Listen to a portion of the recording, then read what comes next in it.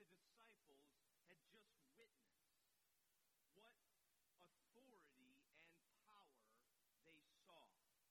What sort of man is this, that even the winds and the seas obey him? Well, Jesus is the Lord of all creation. That's what we learned last week. Jesus is Lord of all creation. He is the one who has power and authority over nature, the natural order. That's a word of great news in 2020, that Jesus has authority over the created order. He is sovereign. But what about the supernatural? The winds, the storms, the physical realities that we can easily, that those winds and waves turn into metaphors of life, tangible experiences, what is seen and experienced and known. It's very easy for us to be focused on the temporal, the seen things. But what about the unseen? Yes, the natural, but what about the supernatural? It may not be on the forefront of our minds because we're so wrapped up in what is seen and tangible and natural in the midst of our lives that demand certain practical actions and responses to life. But do we understand that our greatest opportunities and our greatest threats are not physical? They're spiritual.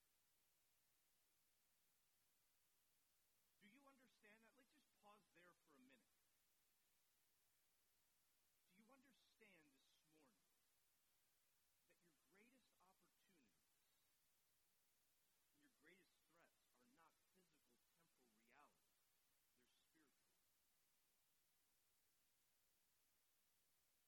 They're spiritual. Not seen by human eyes, but mysteriously unseen. Do you realize this? Do you live according to this truth?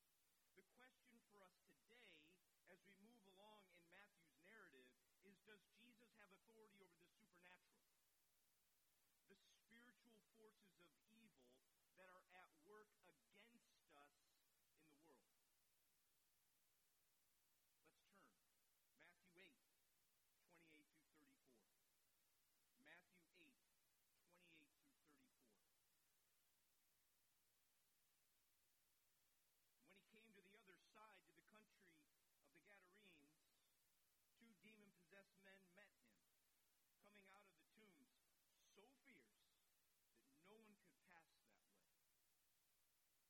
And behold, they cried out, "What have you to do with us, O Son of God? Have you come here to torment us before the time?" Now a herd of many pigs was feeding at some distance from them, and the demons begged him, saying, "If you cast us out, send us away into the herd of pigs." And he said to them, "Go." So they came out and went into the pigs, and behold, the whole herd rushed down the steep bank into the sea and drowned into the waters. The herdsmen fled, and going into the city, they told everything, especially what had happened to the demon-possessed men. And behold, all the city came out to meet Jesus. And when they saw him, they begged him to leave their region. This is the word of the Lord, and all God's people said, Amen, amen. They were on the boat. They had gone through the storm.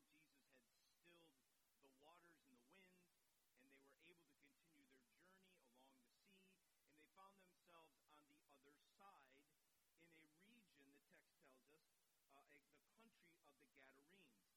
If you can imagine the Sea of Galilee, where Capernaum was up on the northwestern tip, they were journeying across the Sea of Galilee and found themselves on the eastern side of the Sea of Galilee in this region called the Gadarenes.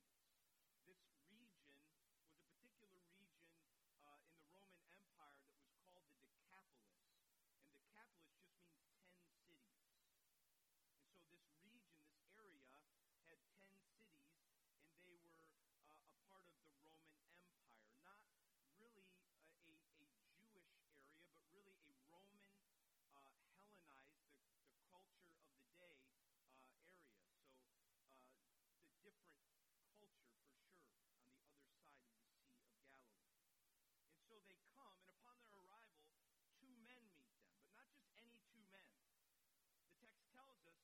there's something about this men that we need to know.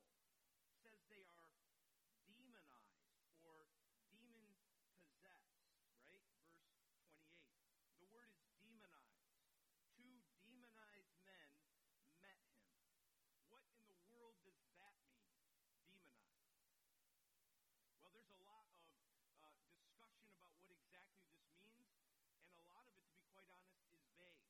And so we have the context here to tell us, and we have the translation to tell us what's going on. But if you could just have a quick, concise answer to that question, Thomas Sappington says it means direct demonic influence. These two men were under direct demonic influence. John MacArthur says that they were under the influence and or control of demons. Right? Direct demonic influence. These men were living under the influence and control of a demon. Now right there, that brings us face to face with the reality that makes us uncomfortable already. You see, we live in a Western scientific culture that has limited or no category for this kind of reality. The reality of demons, demonic activity and influence in the world, right? The domain of darkness, this unseen world, these spiritual forces of evil, non-physical realities that we can't see, touch, observe, and in many ways control. That's our Western mind. These realities of which our enlightened minds can easily classify as mythical, non-historical. Bottom line, many interpreters would just read this and say, this never really happened. There's a lot we can glean from this, but these kinds of experiences are a little out there, they're bizarre, they're non-historical, they're mythical. We can't trust them, so we set them aside with our enlightened minds. And yet the Bible is presenting these realities very clearly, that there is a powerful, unseen world that has great impact on people and places and societies. These things are real. Demons, the devil, their demonic, oppressive activity, evil in the world, it is real. We may not see it. We may want to cast it aside because we have enlightened scientific mind, but these things are real, and the Bible presents it to us that way. And in many ways, they help us understand what our real struggle is in this world. Ephesians chapter 6. For we do not wrestle against flesh and blood, but against what? The rulers, against the darkness, against the authorities, against the cosmic powers over this present darkness, against the spiritual forces of evil in the heavenly places. That's our struggle. It's not ultimately physical and seen, it's spiritual and unseen. That's our struggle. So these men are experiencing that kind of reality in a very direct, demonic way. They're demon-possessed. So much so that the text says that they were fierce, right? They came out of the tombs so fierce that no one could pass that way. They had a demon-empowered supernatural strength that made them fierce, that it was dangerous to other people to even interact with them. They were fierce. And so we find Jesus coming across the Sea of Galilee, landing at the shore near the region of the Gadarenes, and these two men approach him. They find themselves in a place no one would dare to go. Amen to that. In the presence of men that no one desired to see. They went literally from a raging storm to a raging maniac. And the text goes on to tell us that basically, yes, the devil, his demons, their oppressive activity are real. But so is Jesus. Let's not miss that this morning. These things are real, but so is Jesus. They're present in our world, but we see that Jesus is present, and he's here, and these demons approach, these demon-possessed men, approach Jesus, and they cry out to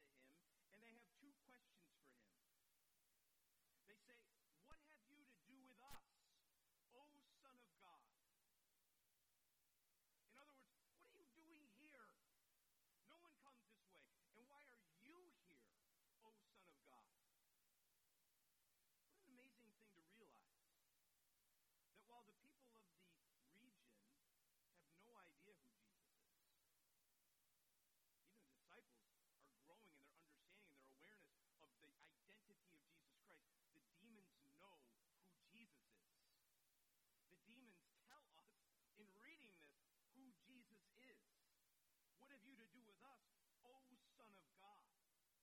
The demons know who Jesus is. They know that he is God's Son.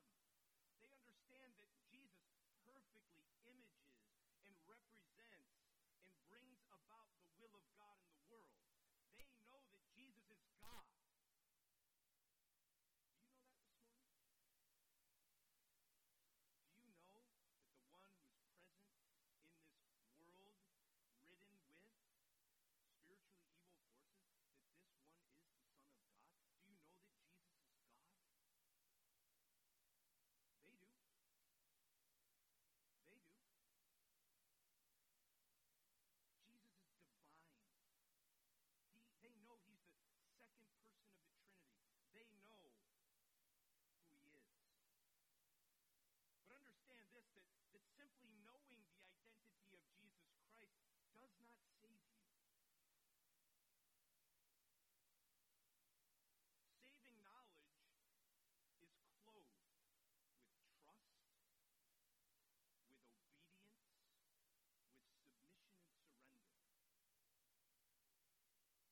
The demons know Jesus, but they hate him. Do you understand that? The demons know Jesus, but they hate him. That's what distinguishes a saint from a demon. It's not just knowledge, right? Awareness of. Right? D.A. Carson says this, what distinguishes saints from demons is loving obedience, not naked knowledge. And what he means simply by naked is that it's the only thing that they know, and that's it. It doesn't have any clothing. It doesn't lead to faith. It doesn't lead to obedience. It doesn't lead to submission. But they know who he is. But they also know their destiny that Jesus has reserved for them. The second question, have you come here to torment us before the time? What are you doing here, O Son of God? Why are you present with us? Are you here to torment us? Are you here to torture us? Are you here to drive us crazy? We know who you are, and we know what destiny is reserved for us. Are you here to torment us before the time? Before the time, a clear reference to the day of judgment. They know they are defeated.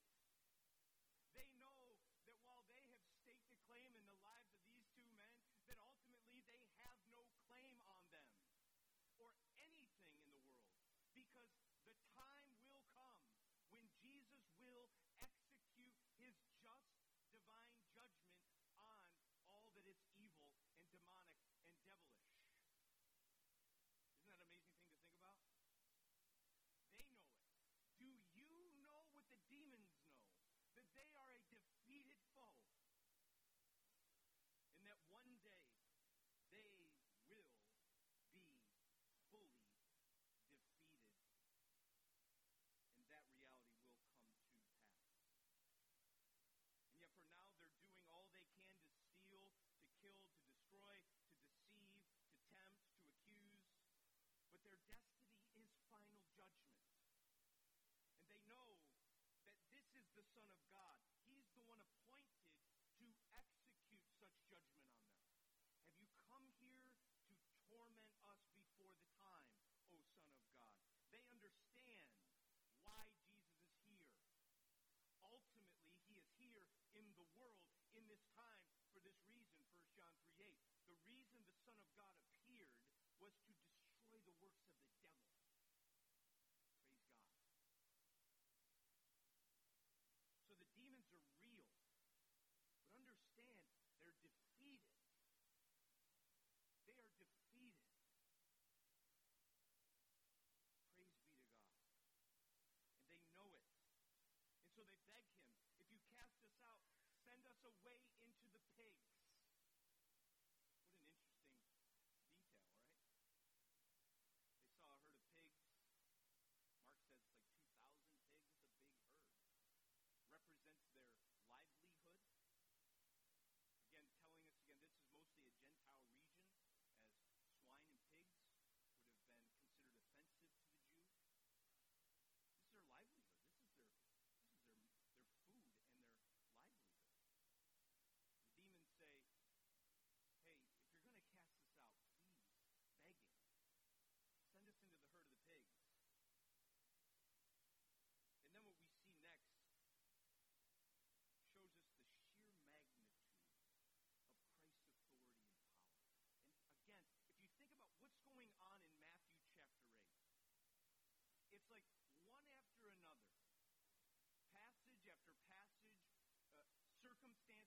circumstance where Matthew is driving into our understanding of Christ is that he has matchless authority over all things.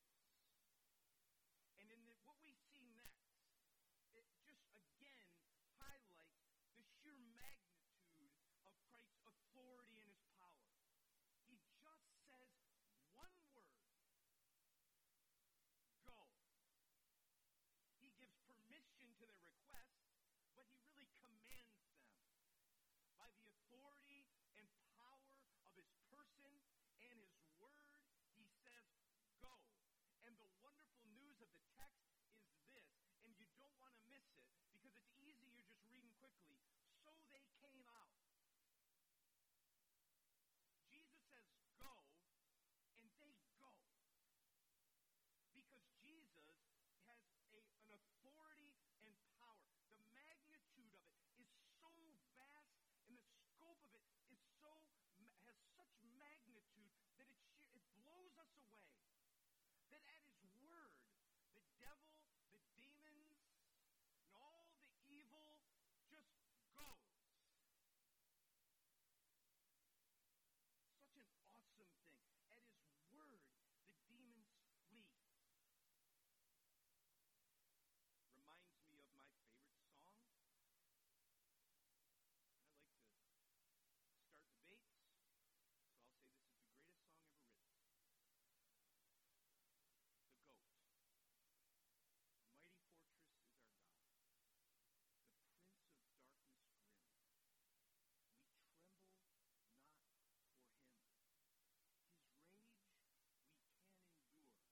grim.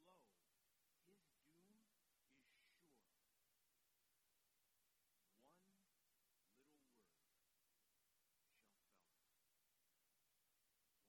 divine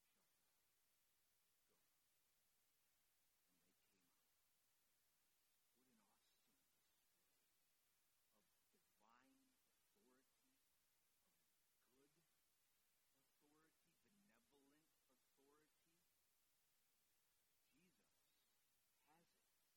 good authority, benevolent authority. Jesus has it alone. And what we can say without a shadow of a doubt in this passage is that the knee of evil bows to the authority of Jesus Christ. The knee of evil bows to the authority of Jesus Christ. What an amazing thing to think about. You go back to Matthew 4, and Satan went after Jesus. Satan failed miserably in the wilderness. Right? And now Matthew 8.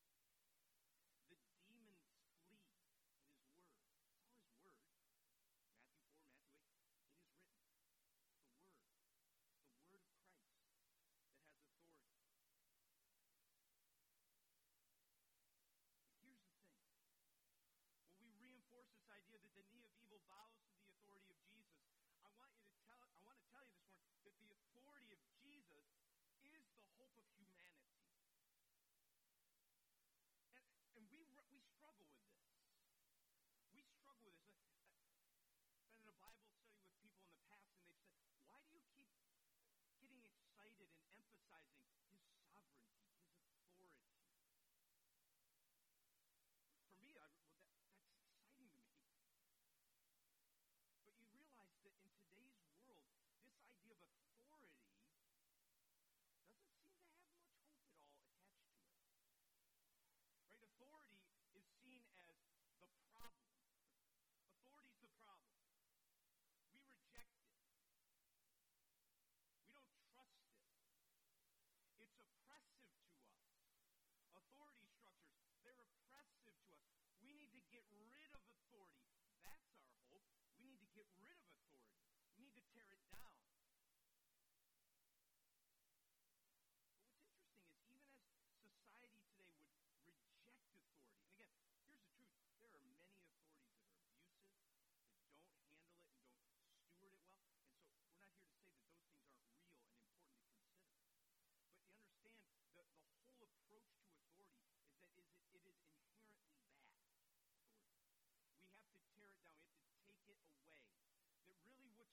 is autonomy.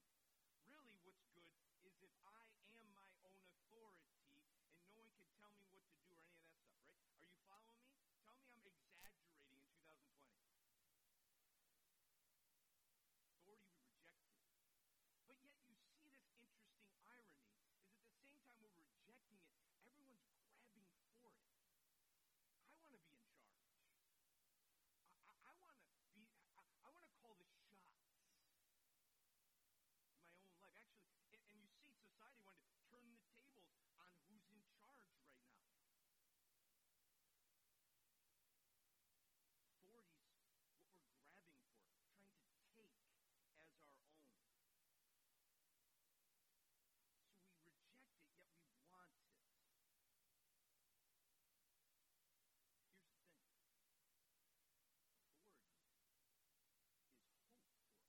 the person of Jesus Christ. Authority is not bad, especially when we talk about it in reference to Jesus. Jesus has authority over things that we have absolutely no authority over in and of ourselves.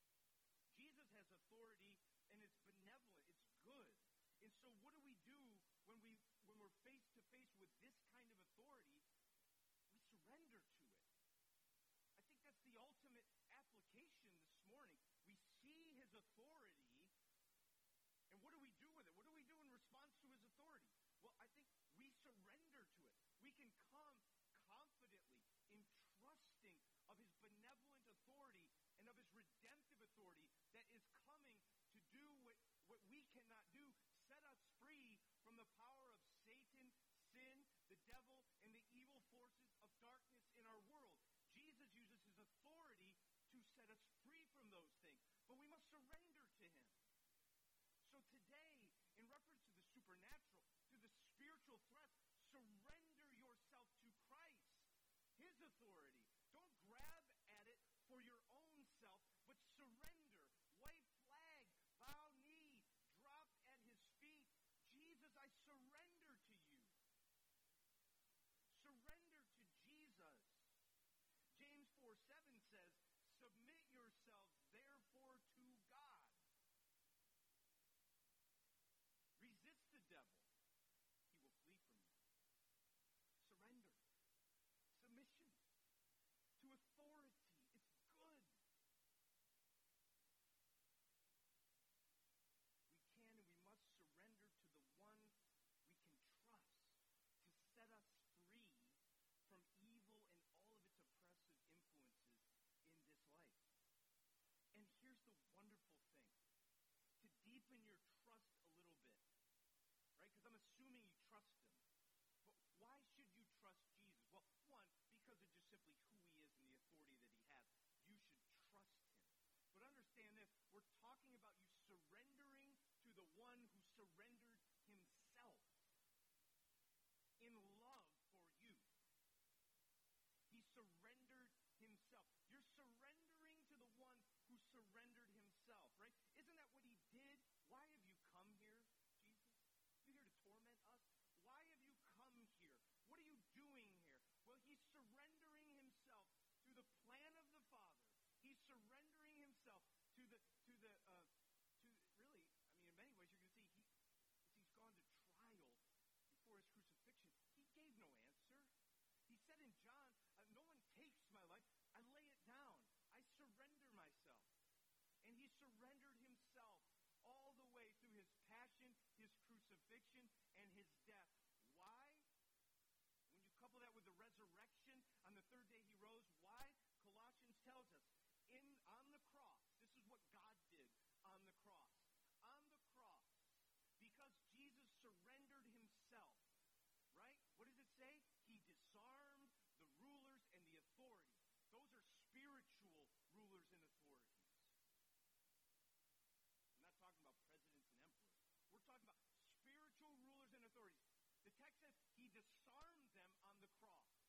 And he put them to open shame, and he triumphed over them in him. Why can you trust Jesus and therefore surrender to him? Because he surrendered himself. And when he surrendered himself, he what? Triumphed over the rulers and authorities.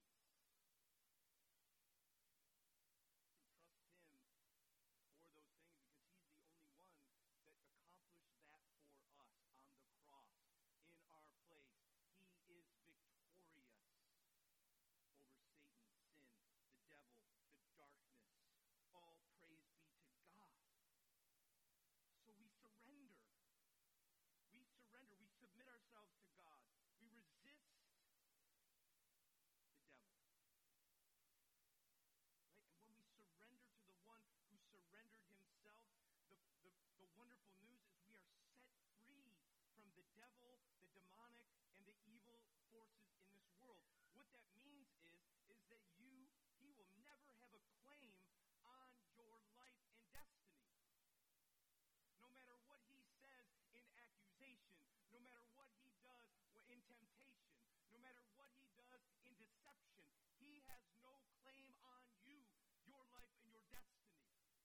Because of Jesus and his authority, your hope is tied to his authority.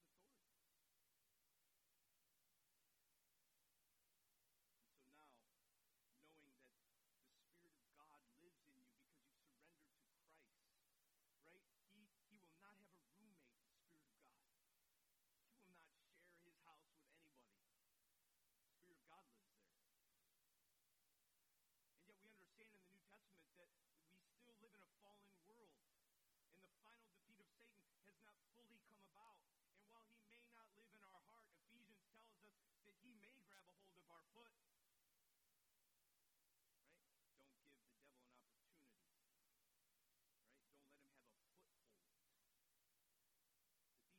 Don't give the devil an opportunity. Right? Don't let him have a foothold. That these things are still real for us. And that we submit ourselves to God. And we are actively resisting the devil, the demonic, and the evil spiritual things of this world. We are resisting him in the sure hope and promise that he will flee. Amen? He's coming at us. But when we resist him, he flees. And how do we resist him? The deceiver, the accuser, the tempter? How did Jesus? One little word shall fell him. The word of the living God, the word of Christ, is our weapon against all that is evil, all that deceives, all the temptation, all the accusation, the truth of the word of God. What a weapon we have. So we surrender, but we still wield the sword of the Spirit, right? Putting on the full armor of God. The knee of evil bows to the authority of Jesus, our sure hope for freedom. So surrender to him today. In the face of a reality that you don't see, surrender to him. Don't give in to the temptation to grab a hold of your own authority, to figure it out on your own strength. I can figure it out. Don't give in to the lie that every challenge is practical. I'm going to have a better week. I'm going to crush my list this week. Ignoring the spiritual realities and just thinking that your life will get better if you crush your practical temporal realities. I'll figure it out. I'll get it done on my own. No, you must surrender and depend upon Christ and his word to be set free from that which threatens you.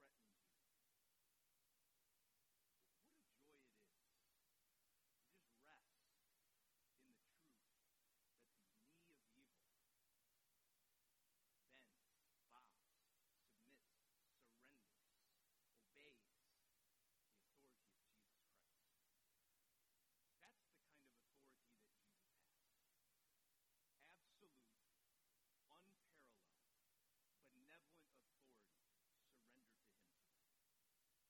Whether that's for the first time or for the millionth time, surrender to Jesus Christ in all of his authority and live with a sense of hope that you've been set free from the devil, the demonic, and all the evil forces that come against you in this world.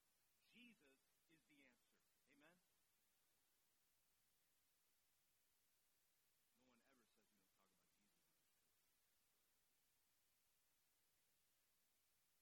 about Jesus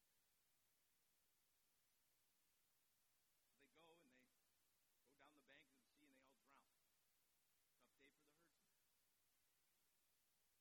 Tough day for the herdsmen. Verse 33, the herdsmen flee. They go into the city and they told everything to the people, all that had happened, especially what happened to the demon-possessed men. Guys, you're not going to believe what happened. Tell the whole story. So the city comes out. The text says, verse 34, all the city comes out. And when they saw him, they begged him to leave their region.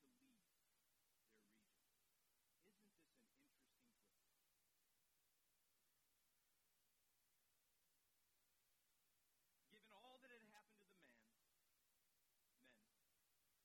given the impact that such demonic activity would have had on the larger community, right? Man, you'd think they'd be so excited about community transformation and development. Man, that whole area now, we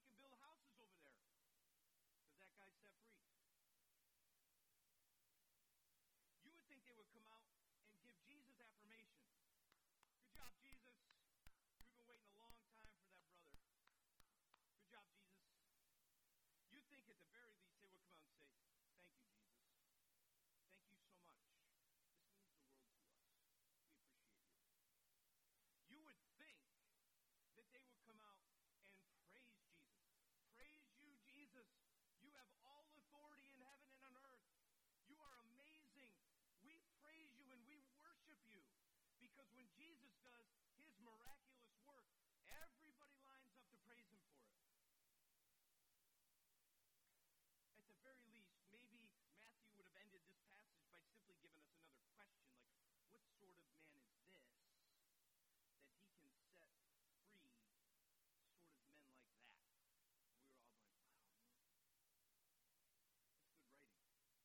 What sort of man is this that can do that? But what we see is that is not what happened. The same word as the demons begged Jesus, right? The demons begged Jesus, throw us in the pig. Same word. The city begs Jesus.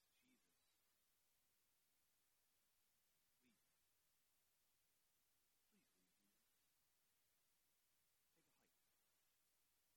You're not welcome here. We don't want you here. Please leave, Jesus. What a wake-up call for us this morning. What sort of people are these that they would ask the Son of God, who can set them free, to leave?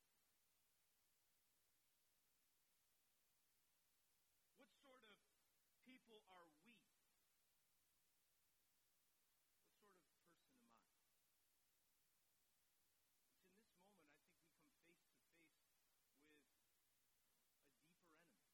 enemy. Not just an external threat, but the internal threat of our own depravity. That when we see an authority like this, when we see Jesus do what only Jesus can do, that there's still within the heart of every human being a sinful fear and a lack of desire to interact with such authority. Right? Such power scares humans, especially power that humans can't control. Right? The response to some degree, you look at it, you go, they could manage and control the demon